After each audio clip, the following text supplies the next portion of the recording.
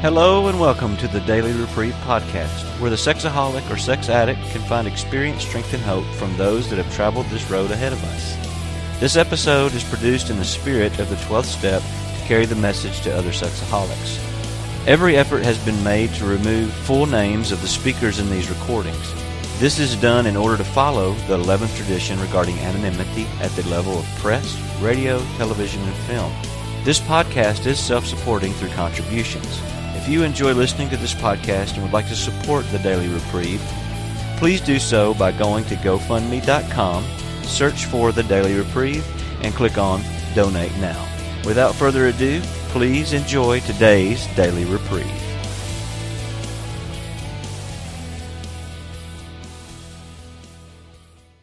To keep it light, we're not going to start with any of that stuff. No announcements, no silent meditations, no super prayers.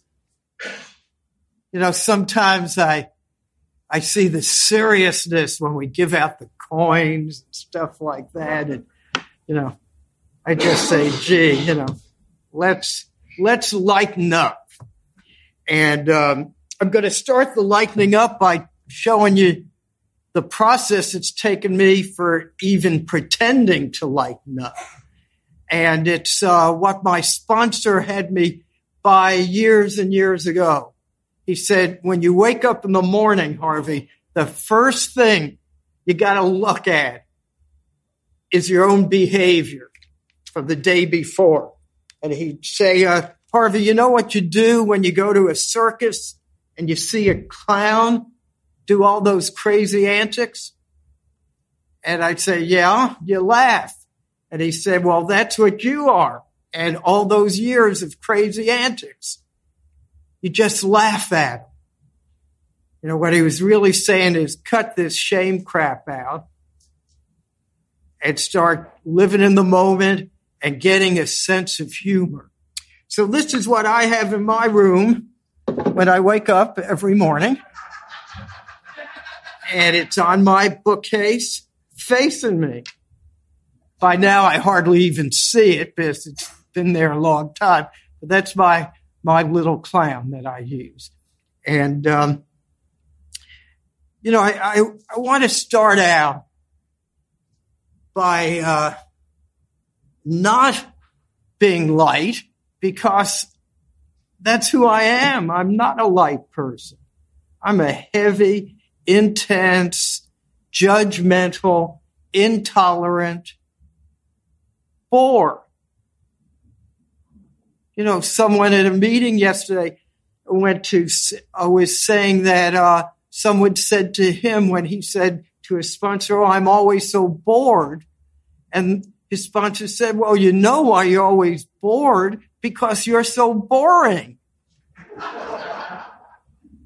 And, you know, that's the story of my life. Some meetings are so boring to me until I say, well, Harvey, what are you going to do to make it less boring for you by you being less boring? So, but not to get out of character for being intense, I want to read a little thing from the big book. And this is a fascinating part of it. I've told some people. Part of my knowledge of God's will for me over a lot of years have been very few things that I've really known. One thing I knew was his will for me was not to hate my mother because of the feelings I had towards her. The other thing was to stay sober for one day. And the third thing was I stole right out of the book that to be happy, joyous, and free. That's God's will for me, to be happy, joyous, and free. So the other day, I went to find out where it was in the big book. I couldn't find the sucker. Just couldn't find it. So I went into the internet, into the AA glossary, couldn't find it. So I went to an AA meeting yesterday. After the meeting, asked a whole group of people. No one knew where it was. Said, oh, it's big book, or maybe 12. No, big book, and in chapter 5 and this and that. And I had spent a long time looking for it. And I finally called my AA sponsor, who has 50 years of sobriety. And I said, hey, where do you think it is? And I could tell it was a mistake asking. That's not something you ask a 50-year veteran who didn't know. And he said, oh, I'll look it up. So I said, well, I'm talking tomorrow morning. If you can get it to me before then, I'd appreciate it. And I never got a call. And so instead of worried about all my addictions last night and all my political crap I get into and what would I talk about this morning, I took Nancy to see Guardian, that movie about the Coast Guard, and which maybe we could get back to a bit about us, how it applies to us. But we got back 10:30, 10:45. I'm about going to bed. I said, I'm going to try one more time. And I opened the book up and I said to myself, I really think it's in the AA book. And I've looked everywhere that's important in the AA book. I'm going to go into the chapter that I always say has nothing in it, but always does, and see. And there it was. And it was in the chapter about the family afterwards.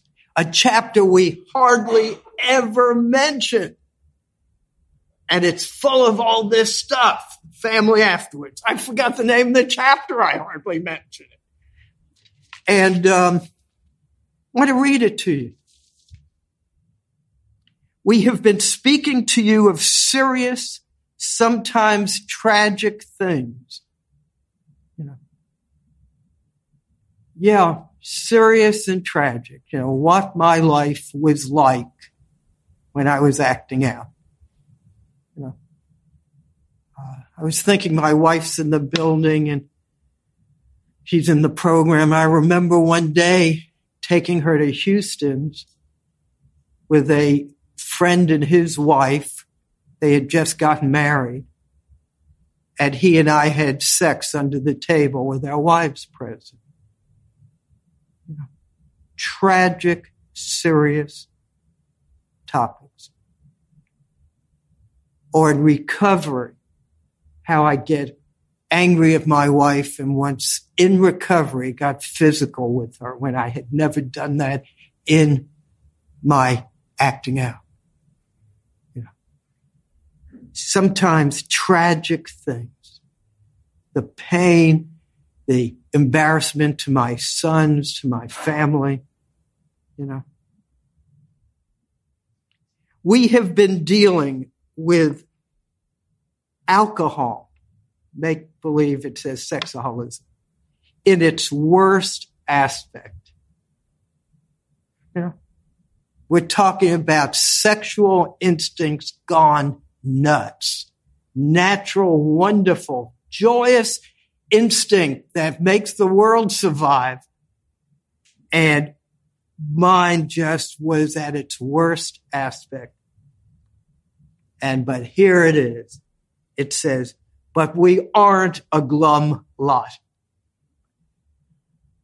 And we'll go on a bit, but I want to talk about that bit for the right question that man asked today, earlier. It is such a narrow line. This is all my crap, in my opinion now. Means nothing other than for me. But we are on such a narrow line at SA meetings between being rigid, intense, tight, worried, frightened, sensitive, being a glum lot. and where sometimes kidding around at meetings comes in. Where the difference is, I'll never know, except in inner field. But where that concept, and that's how this talk came about. Someone asked me to talk about crosstalk. And I said, I'm not touching that subject.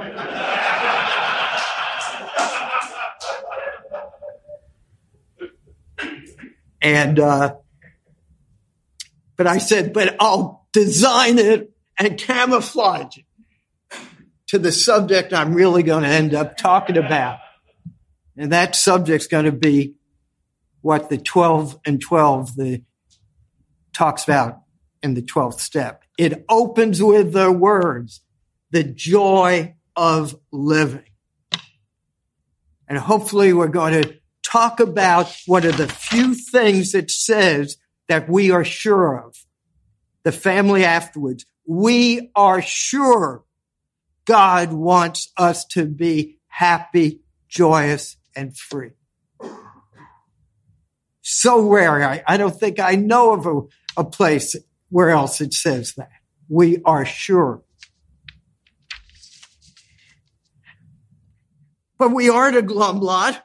If newcomers could see no joy or fun in our existence, they wouldn't want it. We absolutely insist on enjoying life. My God, you come to our meetings sometimes. It's like people are going to have their fingernails pulled out or something. And then if you have the audacity to joke around, whoop! And my heart goes out to some of y'all. Bet you haven't been to AA meetings. My God. The amount of times the word yet is yelled out at a meeting, which is crosstalk. Someone will say, oh, I haven't done that. I haven't been arrested. And a chorus will come out, yet. Or somebody will say something, really intolerant. And the group will start hysterically laughing without saying a word. And the guy will finally pick up what he's done, what he said, how silly he's being with himself at that moment. Then there were meetings I've attended, and some are aware of them, and it caused a lot of tension in AA, where my sponsor would interrupt you as you're talking. You talk about, oh, I'm having such trouble with my girlfriend, and she's not talking to me, and you're this and that, and he'd yell out, you don't care, you're just not getting any. That's what you're angry at. He'd yell it across the room.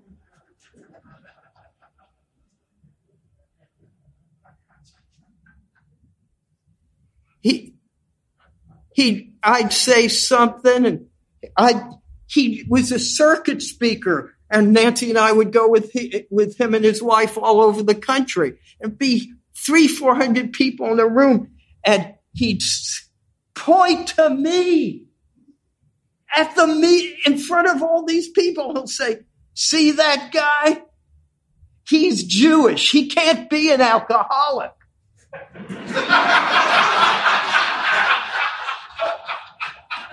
My God, I want to climb under a chair. I don't want everyone to know my religion. They might, burn me at the stake or something. I don't know what's going to happen. A Nazi could be in the room. I don't want to talk to that.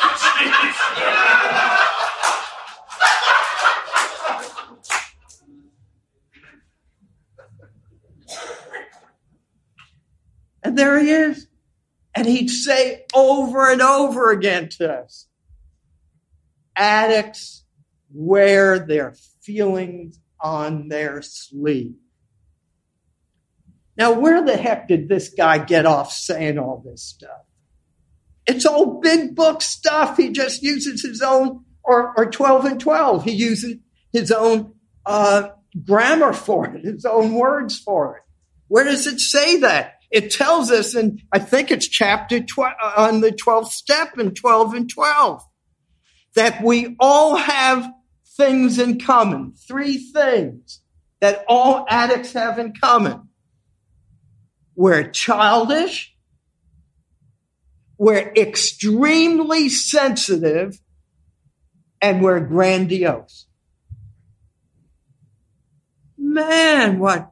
You look at me the wrong way. I hate you for 10 years. How dare you? Not applaud enough or stand up or remember my birthday or do this or do that, Impossible to satisfy that hole in me about what I need from you. When the reaction's going to be, how am I getting happy, joyous, and free? And it says it everywhere. For those of you who, let's see where I don't know if you all ever read this book, but it's an essay-approved literature called Recovery Continues. And guess what? There's a chapter in here that talks about the joy response. The joy response. And, we get all this tension about religion, about saying this and saying that. He talks about the New Testament in that chapter. So I'll either be sensitive about it or I'll get over it and find the joy response. And what is it? It's the letter to James, and it talks about the joy response, that it's only through the temptation that we can get the joy. It's only by transcending the temptation. And in non-religious terms, in terms of my disease, it's only when I am willing to do what my sponsors and the books have told me to do about my disease. When I undress someone in my mind, when I see people in sexual positions who aren't doing anything, all these hallucinations, these delusions, it's only when the minute it comes up and I say, God, whatever it is I'm looking for in that, may I find in you, and move on, that's where the joy is. Now, the joy is one of those words like love, surrender, you name it, lust. I don't know what the hell these words mean. I use them day after day. I don't really know. How can I know a love cripple what love is? How do I know what joy is? The only joy, in quotes, I thought I had was related to orgasmic experience or to what I felt after putting you down in some anger relationship, or the pursuit of lust. Man, would I get a sensation in that pursuit of lust. So how do you know what joy is when you've been all screwed up with feelings? And so it's one of those things like love. I've had to say, is that joy? And Sherry would talk about this special feeling you get in this program, which I think is joy. It's a quiet excitement.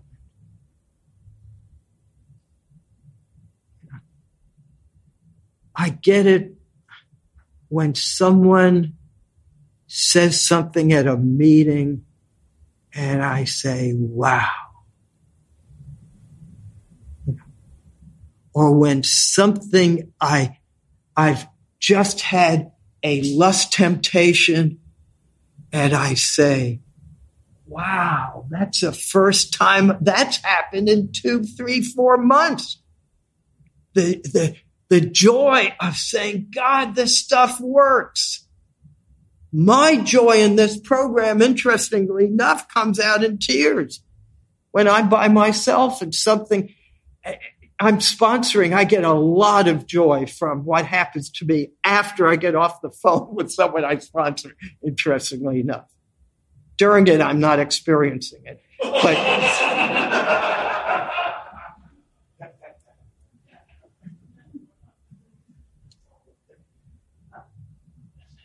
I get off and I say, where the hell did that come from? How the hell did I say that?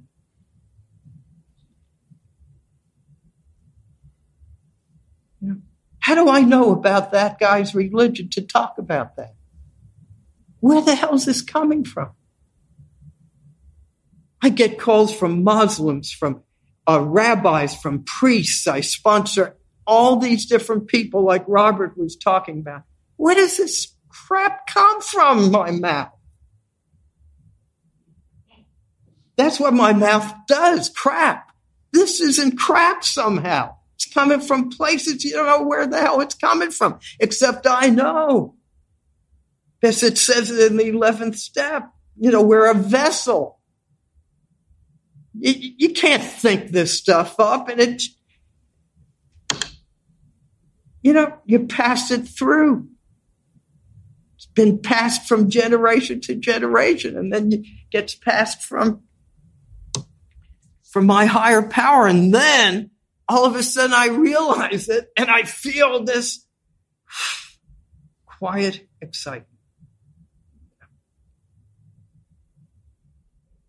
So we absolutely insist on enjoying life. Lust is not a big issue in my life today. It just isn't. It could be because I still go to 5 to 7 meetings a week. I talk to 3 to 5 people to 10 people a day on the phone. I read every day. I mean, it might have something to do with that too. But it's not a big issue. Today, for me, the big issues are my political addictions and looking at TV and blogs and this and that. And if my team doesn't look like it's winning enough, I'm wishing bad things for the other team or whatever. I mean, this insanity, this addictive process. And my joy came yesterday when I was going to check something out again. And I said, is this going to bring me comfort? Is checking it out going to bring me joy? Do I want comfort in my life today? Or joy in my life? And today, that's why I come in. For the fun, for the joy, for the, whatever it takes. We try not to indulge in cynicism over the state of the nations, nor do we carry the world's troubles on our shoulders. I didn't see that till just now, by the way. How dare they slip that in on me?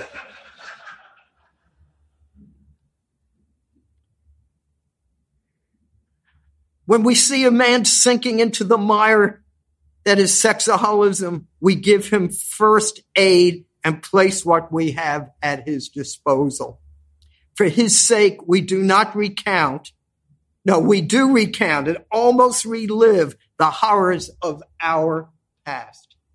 So much of my joy is walking through my shame and telling you the one thing I don't want to talk about. And I share this over and over with people. I've been sober over 22 and a half years. People call me, do this, do that, I don't want them to know one thing about me. There's one thing I don't want them to know about my addiction. Because, I sexually abused my wife. I had chronic masturbation issues. I don't want them to know anything about my homosexual acting out. Nothing. I don't want any of y'all to know it. So what's the first thing I said here today? I had to share with you the thing I don't want you to know about me.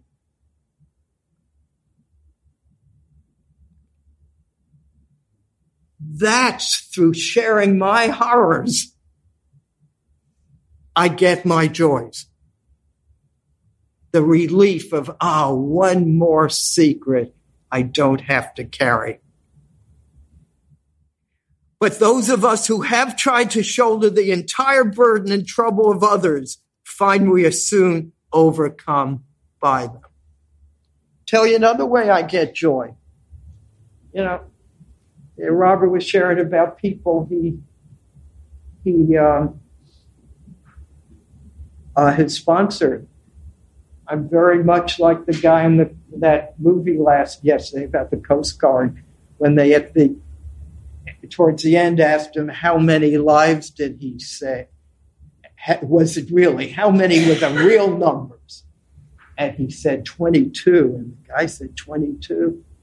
And then he said, yeah, those are the ones who died, who he didn't say.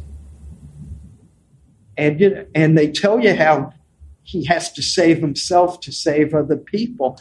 Can't tell you the amount of people I have sponsored over the years I have had to let go.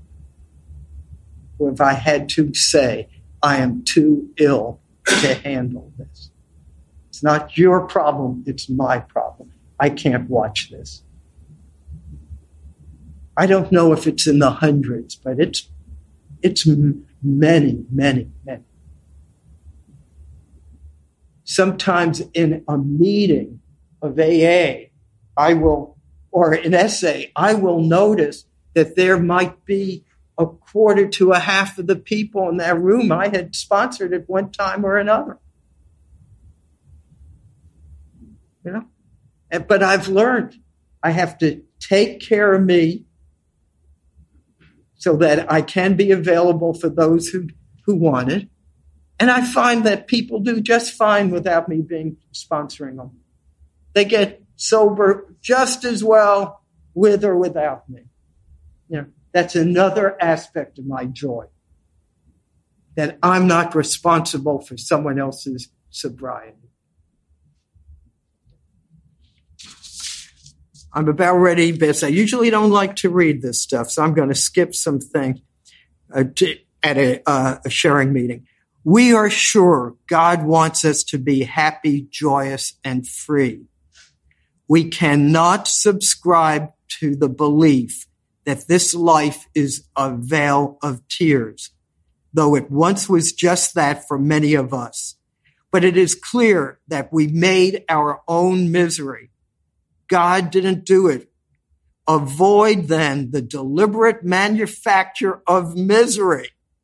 But if trouble comes, cheerfully capitalize it as an opportunity to demonstrate his omnipotence. And I just have a blast laughing at my own crap. I just can't believe it sometimes. There are people in this room who I sponsor, and I'll be in hysterics laughing at my own stuff when I tell them. I also laugh at their stuff too, but they're learning not to be too sensitive. Boy, is that a test of sponsor-sponsee relationship when you start laughing at what people are telling you. It's a little better than what my sponsor would do. He'd say, "Oh, do you hear me snoring?" I thought I was sharing the worst things in the world to him, and he's fallen asleep. So what about loosening up? Well, I'm going to tell you a story many of you all have heard before. But it's about this guy up front, Wilson.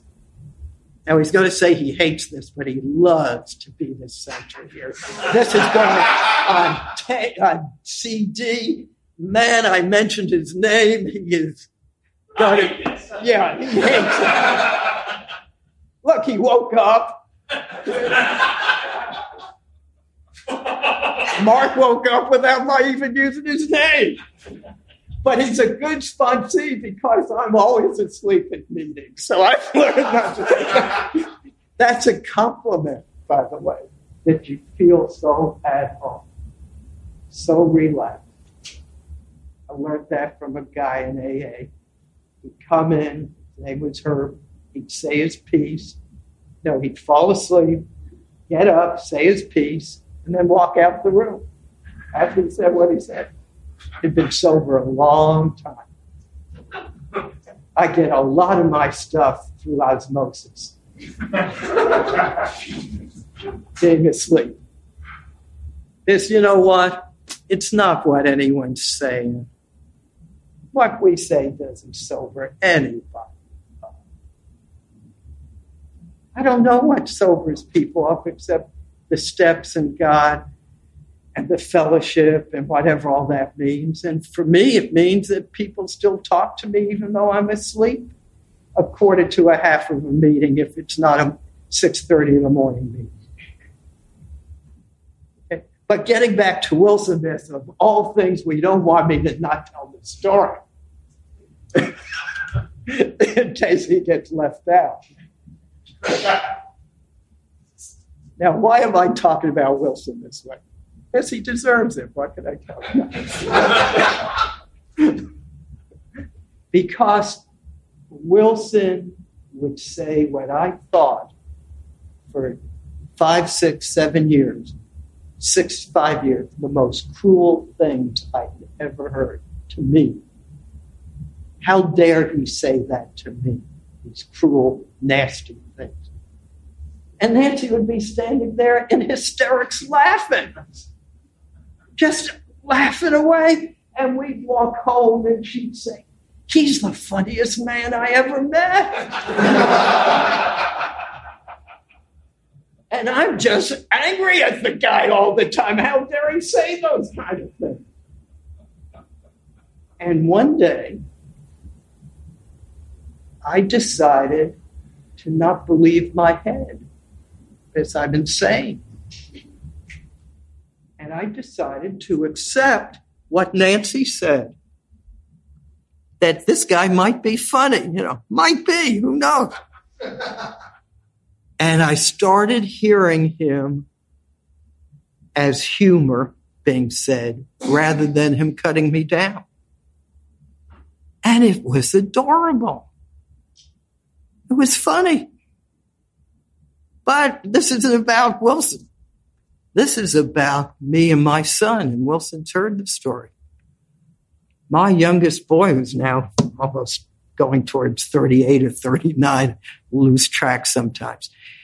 He had the same humor that Wilson had. And since he's been a boy, I missed it. And we had the worst relationship of father and son. I have 4 sons, and this guy, I chopped him off.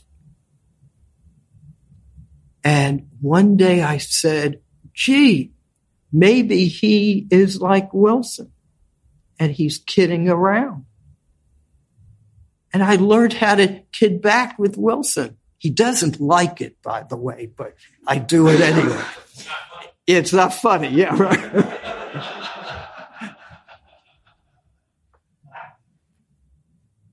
And lo and behold, I started jabbing back with little humor with my son, which I never knew I had myself. Over the past 4 or 5 years, you have never seen a healing in a relationship like my son and I have had. I can't believe it. He's just a joy to me. And he just thinks I'm real cool. He felt I was cool enough that about 2 years ago, he brought in a gal he was planning to marry. And he had mentioned I was an SA. And he said, Dad, I want to know why you're an SA. I said, okay, I'll read you the brochure. He said, no, I don't want the brochure. I want you to tell me your story. And I said, in front of your girlfriend? And he said, yes. And I panicked. And I said, God, talk for me. And out of my mouth came out what we used to say at every meeting for years and years when we gave our sobriety date. We'd qualify. And my qualification was, I am Harvey Asher, a sexaholic, and my disease took the form of compulsive masturbation, abusive, obsessive sex with my wife, and promiscuity, predominantly gay. And I shut up. And I said, if you want to know more, please ask. I'm not sure I'll tell you, but you could ask. And he opens his mouth and he starts to weep in front of his girlfriend. And he says, Dad, I want to tell you how proud I am of what you've done with your life.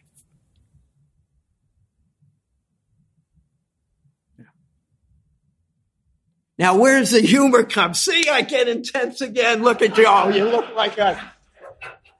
There it goes, see? And what happened is he's been going for some therapy lately. He lives in another state. And he calls me 2 weeks ago and he says, Dad, you need to come to where I live to see my therapist so we could talk to her. I said, son, I've been through this 3 previous times. You know I have just had surgery. And I start laughing and say, I've just had surgery 2 weeks ago. You know I got infected. I'm too ill to do this right now. Give me a break. And we both started to laugh. And, we kidded around about it. And it was really about him. And he wasn't ready to deal with his memories. He wanted me. But when he came to visit last week, and I said, I'll be there if you want. But, why don't we play it by ear? But we were able to tease about it. Now, and how did that happen? It happened by my not being able to handle the crosstalk Wilson was doing that I thought was crosstalk, that was really helping joy come into a meeting.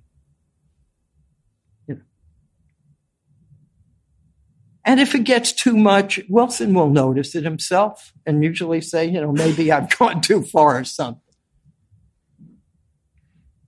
But it's made a breakthrough for, I believe, our 6:30 meeting. Now, I do want to get serious just for a little bit about what is crosstalk. I think, we need to just look at this. And it's in the essay book. There's a chapter in the essay book on guidelines for meetings.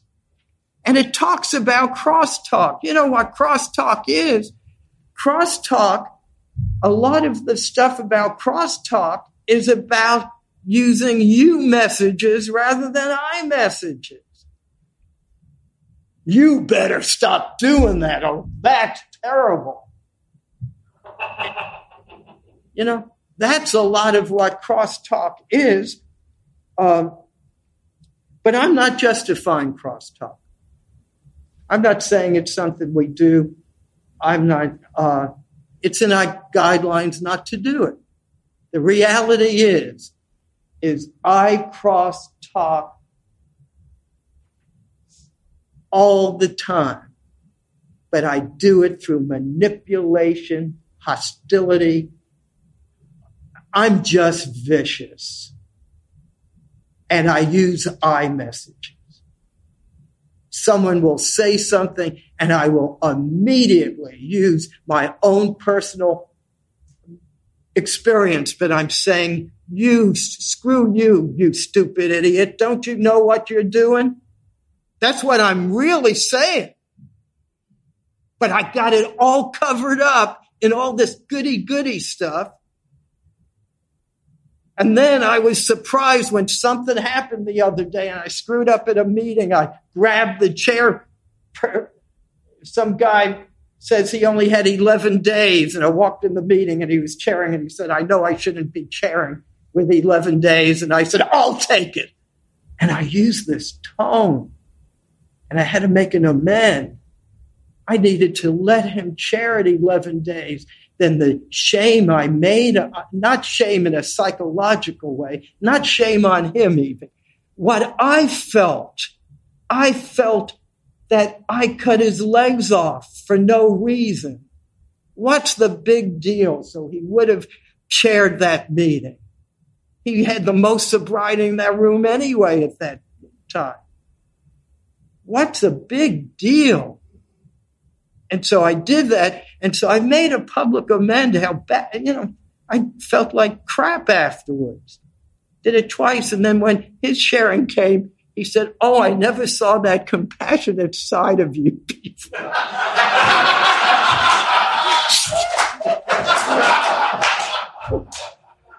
But I decided not to interpret it like that. And then he was really giving me a compliment. Because, he was probably right. So much of what he's heard from me has probably been without crosstalk. This crosstalk I do with iMessages. And that does not give me comfort, doesn't give me joy. Over the past year or two, I've stopped doing it hardly as much. I still catch myself doing it. But what I do instead is I go up to the person after the meeting and I'll ask, can I give you some feedback? And that way I could be straightforward. Like I could say, man, I'm scared. Why do I get crosstalk subtly? What is it really underneath? It's not joy that I want to help the person. I get frightened. I go into fear. I don't know what to do for the person. I see them struggling. I get scared. Is it going to happen to me? How can I help them? Maybe this program doesn't really work. All my own shtick comes in. And then I take it out with those voice tones or those subtleties. And then I don't have joy. Cherry over and over again would say this program in AA is not about alcohol. It's about comfort. This program is not about lust. It's about comfort. If it were about lust, then every single step would be about lust.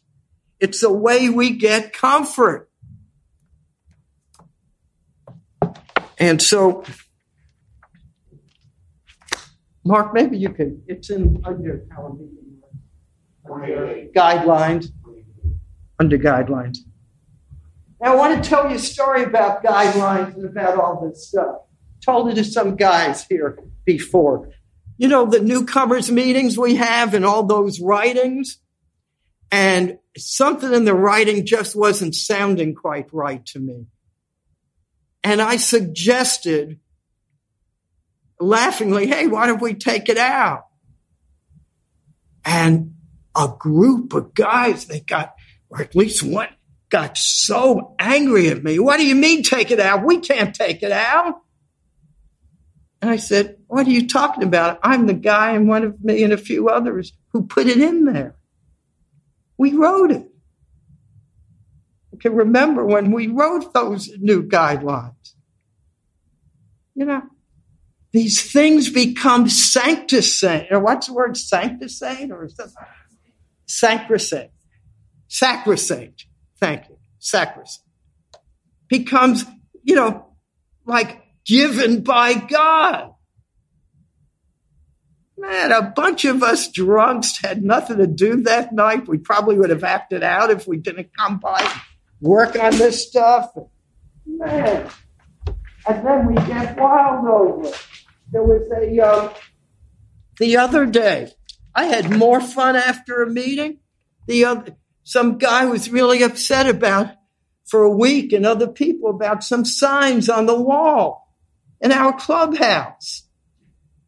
They just all tense, angry, upset, Well, after the meeting, I grabbed the guy and I said, who do you think put that up there?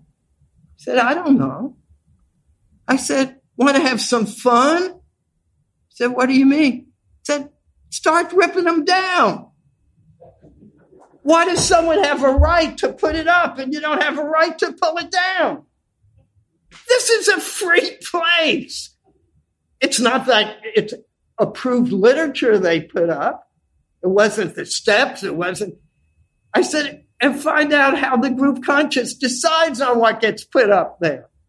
Man, this is freedom. This is happy, joyous, and free. We don't have presidents or dictators or, we have none of that here. We're just a bunch of drunks who get together, hopefully for a good laugh, to see that there's more to life than living in sexual fantasy, that there's other joys. And we're just this group who get together to share our experience, strength, and hope. And if we take stuff too seriously, not only are we going to miss the joy, we're going to forget, in my opinion, who's really doing this. How is this possible?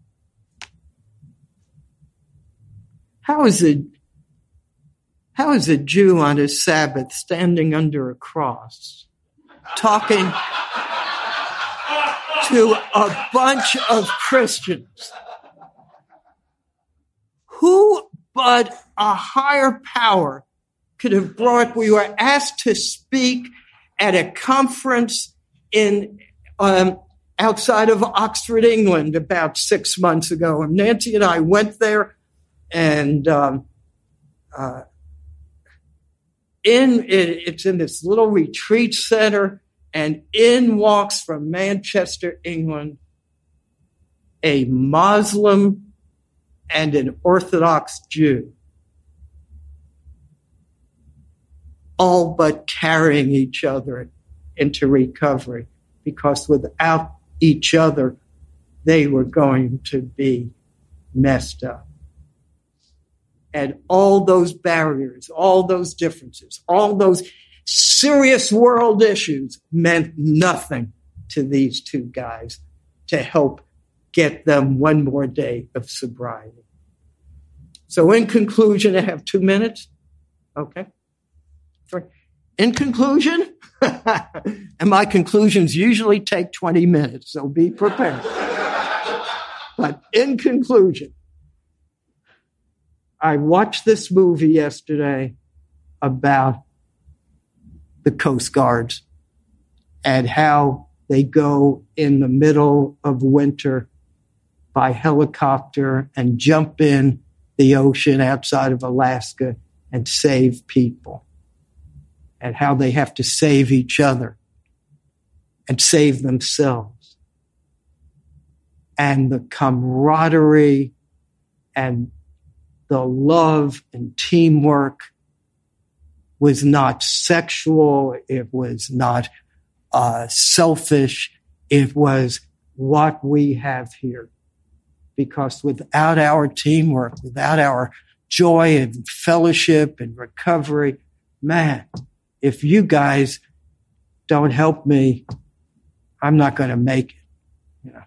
So I'm going to keep coming back. This is the gift I'm given today. And thanks for being here for me.